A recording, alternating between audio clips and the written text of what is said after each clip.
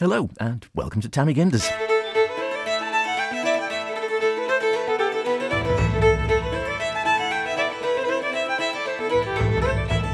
It's the programme on Manx Radio where we take a look at the weird and wonderful and sometimes just downright interesting things around the Isle of Man.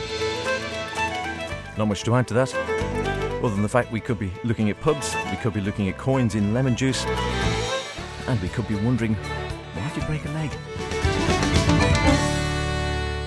So you mentioned coins. Now, if you heard last week's programme, you know that we do a weekly challenge.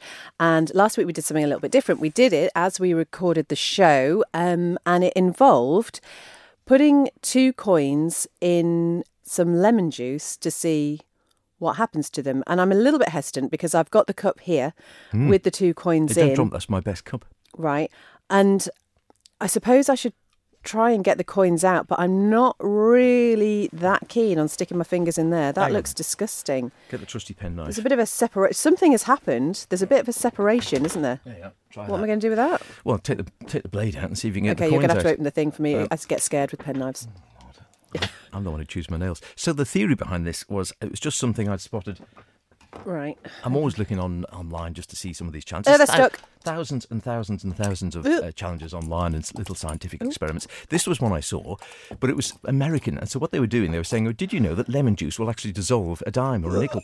One of the little the sort of penny coins in the States, pre a certain period. Now, I think I've got one at home, but in the meantime, I thought, well, does it work with a penny? And it's to do with whether it's got a sort of solid core or not, or whether it's actually sort of galvanised. And sure enough, the little one they were showing on video, yeah, if you leave it there for long enough, it actually, first it cleans it, and then it actually eats away the edge of the coin. You can see the inside. But I don't know whether it works with the pennies. So what's happened with the pennies? Are they cleaned? Have they got? Well, on first inspection, they look a lot cleaner. So they've taken that, they are obviously, sort of 30, 40 years old, these pennies here. So they've taken off the layer of grime on them. Hang on, I'll just video you while you're doing that. Oh, right, okay. Here we are. But actually, one of them, if you can see the Queen's face here, it looks like a strange sort of bat shape has appeared on it, as it does seem to have taken off the top layer there, doesn't it? It does. Yeah. The other one just looks a little bit cleaner. So yeah, I think if you left it in there for a little bit longer, maybe, we might actually see some disintegration. You know what? You might be right. Right, I'm going to pop them back in. That is disgusting, though, in the bottom of there. Enjoy that. Don't get your cups mixed up and drink that one instead of your coffee this morning. Well done. Right. Yay. Do you know what we need now? Go on. Probably a little trip to the pub. Now, that's not too bad an idea, realistically. Well, here we are. You are listening to Tammy Gindis, and where better to be on a rainy Sunday morning than in a pub, H? Well, we started this a couple of weeks ago. We're looking at the Woodburn Hotel. We had a look around there because it was their 125th anniversary, and it got us thinking about other pubs in the Isle of Man, because there must be so much history in these places. So we've come to one, which again I'd never been to before. You've been here? I have. Not for quite some time, it must be said. An iconic pub, one of those iconic TT pubs right on the course. Fantastic spot to watch, of course. I have watched the TT from here, and I think the last time I was here, I was probably out hiking. I came here for lunch. We are at the Ginger Hall in Sulby, and we are joined by Ben Sowry, landlord. Is that what you call yourself? Yeah, landlord, proprietor, I suppose, as well. Keeping everyone in check. Yeah. So how long have you been here, Ben? Coming up back 2.5 years now. So yeah, 2.5 years, and it's doing well. It's rocking at the minute. It's good. Well, we'll talk more about the pub in general and how it works in the modern day in a moment. We're joined, and this is Dudley, the pub mascot. You say? Yeah. Chihuahua. You got anything to say, Dudley? No. Quick sniff, that's it. Let's start at the very beginning then. Why is it called the Ginger Hall? Okay, it's called the Ginger Hall because it had an associate. Well, it brewed ginger beer here for a time. Now, it was originally called the Scottish Tavern. So it was called the Scottish Tavern from the point, I think, that it was built in the late 1700s, and it was called that up until a fire completely sort of gutted the place. and it got rebuilt, and new management and whatnot, and they decided to call it the Ginger Hall, based on its association with ginger beer. That fire you mentioned, was there an indication that perhaps it was started by somebody who might have thought about starting a fire? Well, I think when all the furniture gets laid out in the garden, that's normally an indicator. And there was a lot of. I think it was quite obvious. I think the chap actually got done for it. I don't think there are any injuries, and it was just like the phoenix from the flames. The Ginger Hall came out of it. 1888. That was. Yeah. So it's been. So it's been a pub here for quite some time, then, realistically. It has, yeah.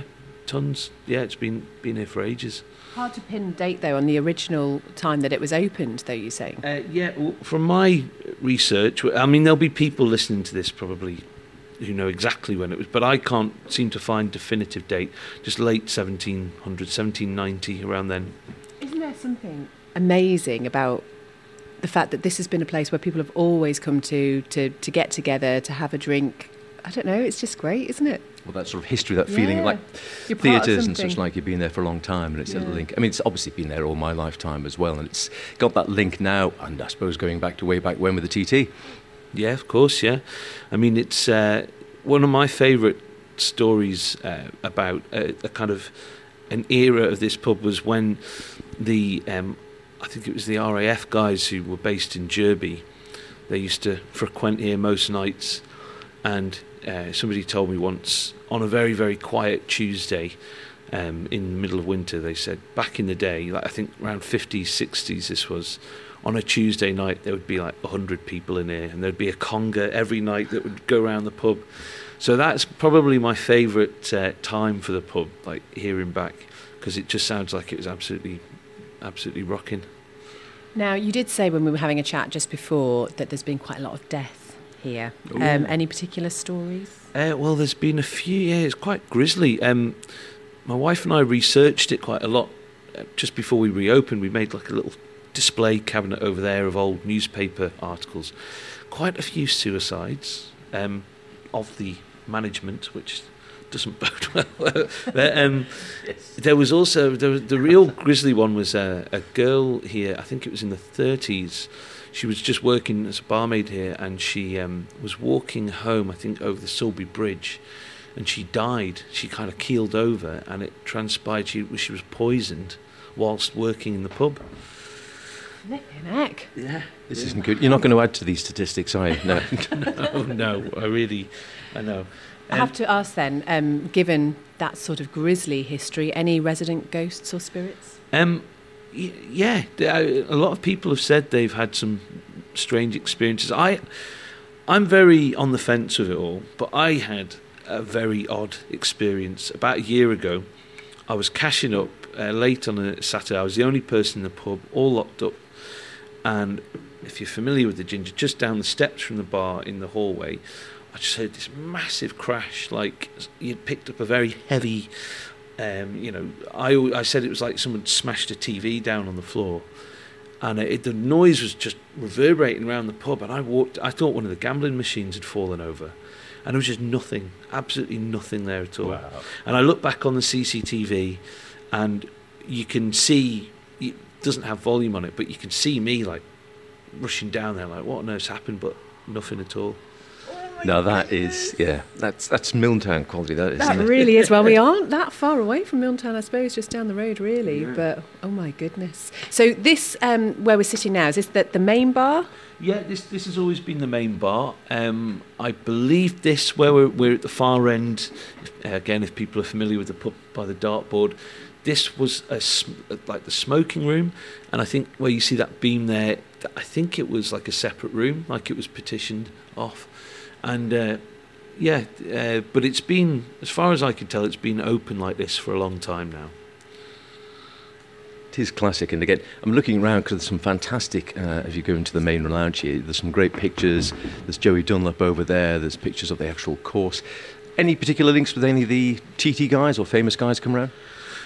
Well, I mean, I think generally it holds quite a place in most of the TT guys' hearts. Like they like to pop in if they're over, Over the years, it's sponsored various people. I think they used to have a good affiliation with Dave Molyneux when he was starting out.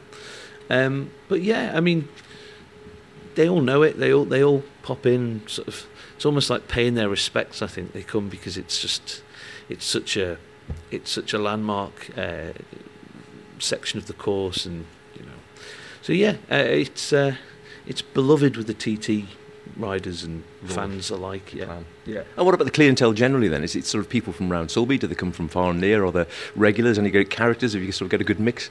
Yeah, it's a good mix. I mean, midweek, it's very much a local crowd, and we got a group of young guys, like young farmer lads who are brilliant. They come from sort of all around the north. They're in most nights, and yeah, full of characters. I don't want to single any of them out because they'll listen and think that I'm taking the mick. But no, there's some brilliant heads that come in. And on the weekend, it's complete mixed bag. Get people from all over the island because of the restaurant and because of the live music and stuff. So, yeah, really good. I mean, it's not been like that the whole time. It's taken a while to build to that. But, yeah. And you've obviously brought the music in, a good musician yourself and playing a lot. So do you play as well? Or do you have, you're saying we're here on a Sunday today and some Celtic music on today? Yeah, Celtic music. I mean, that's out of my... I'm not too good on the old Baran. But no, I've played a few times in here. It's always good fun. But I don't really relax when I'm playing. I'm just looking out thinking, that person looks a bit too drunk to be in at the minute. So I tend not to. Like, I think it's probably more responsible if I'm, You've always got your landlord's hat on. Yeah, unfortunately. Yeah.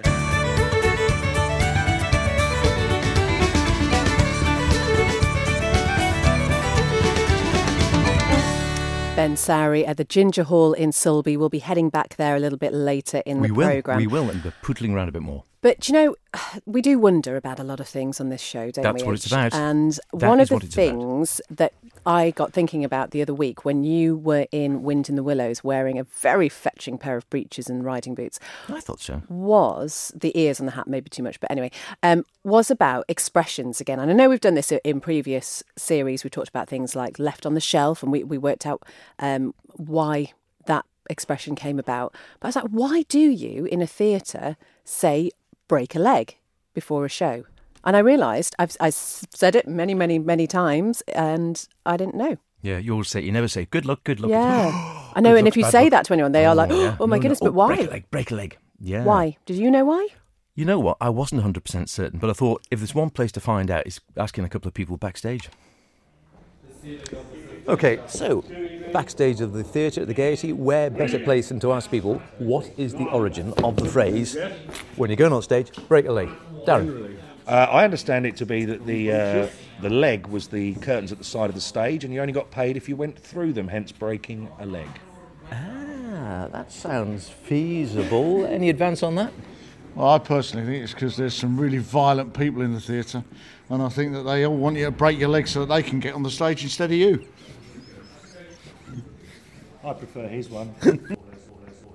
Now then, here's a person who should know. Seamus Shea, you feel you do know the answer to this great thing. You're going on stage, you never say, good luck, you always say, break a leg. So my understanding, Howard, is that the side of the stage is dressed with hard flats, which are affectionately known as legs. So the first time you enter the stage, you break past the leg. So that is your first entrance of that particular show. Break the leg is go forth, go onto the stage and do your thing. That sounds completely believable, and you would know. Now we know. There we go. Seamus Shea with the answer, I think. It has to be said Darren was pretty much on with it as well. Yeah, pretty close. Yeah. Yep. Whether the other suggestion from a certain ex-constabulary member of our... I don't know. I think that he spent too long in the force. Maybe that was it. It's my belief. But thanks very much to... Yes. Backstage, it's, people are backstage. This was like just as the performance was starting or something. So it's what they needed, wasn't it? A question like that. A question like that. It's just a thing to set you up before you go on stage in about 30 seconds. Yeah, very good. But if you've got another expression that you think we should be looking into, then do get in touch and let us know. This is Tamagindis on Manx Radio. Challenge time now. And for once, we're in a slightly different location. So here we are. We're not in the kitchen for the Tammy Gindis Challenge this week. We're in one of the Manx Radio studios. And I'm just going to try and describe what we've got in front of us. Howard's brought one of his little Tupperware pots in that's full of some sort of liquid. Yeah. It looks like milk, but... It does look like milk, doesn't it? What is it? It's actually corn flour and water. Okay, and you're sticking a pen in it. Yeah. Corn flour and water. So corn flour used for thickening your sauces and whatever in the kitchen and such like, and straight water. So you can see, but the curious thing is when you put it together like this, you can see it is a liquid. Yeah? You would agree. So you can sort of stick your pen in like that. Is it that curious, considering that you've put water in it? Oh, I know, but the thing is then, if you take it out again, so if you do it slowly like that, it's fine. If you do it hard... Oh, wow. So you would think... Can I have a go? Well, tell you what, try punching the surface of this. So I'll hold this, and you try. What, with my hand? Boom, yeah, with your hand. Are you joking? And see what happens. Oh, this is going to go wrong, isn't it? Hey? No, it's not going to go wrong. You've got no faith, have you? So just punch the surface with your hand. So get at your fist and then sort of punch down at the surface. This is going to go everywhere. Well, try it and see. Oh my gosh, there's microphones here. Is this a safe place to do it in? Okay, if you don't trust me, you can take it and put it somewhere else if you want. That's really weird. Oh my gosh, that's really weird. Don't hurt yourself. Weird, eh? That is weird. Yeah. That's a strange one. So, like I said, if you just sort of try just gently sticking your finger in, it will actually, if you just go very slowly, your finger will just sort of go into the surface. Oh no, this is like one of those things, you put your hand in those tunnels and yeah. you get a feeling around. Ooh. Tunnels you put your hand into, but yeah, there you go, you see. It's all right, I've got a cloth. So now we're back to sort of liquid again. That's really weird. So go on then, what's the scientific explanation? Well, I thought for a change this week, you can find out and tell me. Okay. So we'll, I mean, if people have got any ideas, they can let me know. But in the meantime, you can do a little bit of research, and next week, all will be revealed. How about that? Perfect. Right, and we will put that one up. See, Sarah Hendy, when I showed her, she said, oh, yes, corn flour and water. I remember this at school a bit. I can't remember exactly why. And remember, you've got to try and find out. Yeah, to do a bit of Googling or something. That's possibly one of the weirdest things. Can you imagine if you just tuned in the middle of that and just heard me punching? I mean, what was in effect a Tupperware full of stuff. Correct. Bizarre. Correct. What are we doing with our lives? Well, it's just one of those weird things. I mean, I've always found that one fascinating. And you always think something like that, you think there's got to be a good use to it. Right. Don't know, I mean, just not punching it in a Tupperware tub, but I thought, could you put it into a vest and it would have been like bulletproof, so it would be flexible when you were just moving, but if something struck you like a bullet, it would go boomf and it wouldn't go through. Maybe that's how you're going to make your fortune. Yeah, don't hold your breath. OK. Let's head back to the pub now. It sounds like we possibly need to. Back to see Ben Sowry at the Ginger Hall in Sulby. And at this point, we asked him what this year had been like with obviously having to go through lockdown. Yeah, it was very tough, but I mean, all the horribleness of it aside, me personally, I wouldn't swap it because it's done far more good for me than not. The time out was really handy to reassess things, and the pub and the business has performed so much better since we reopened because of it. I did the pub up as well. It was probably a bit frayed around the edges, a bit tired looking before, so we gave it a real facelift. So yeah, I mean, my experience isn't everybody's experience. I know it's been absolutely awful for some people, but just personally, it's been good for me. And it must have been pretty amazing that day when you could first reopen and everyone's back in here. Yeah, it was. It was great. It was a lovely feeling, and it was extra special because, like I say, the pub. It was when you tamper with something that's beloved to certain people. Like I say, we really did give it a good facelift.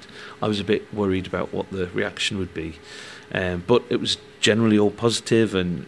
Yeah, it was lovely. And we had the beer garden open before we opened the pub, and that was great. It was just very encouraging to see people come out and support it.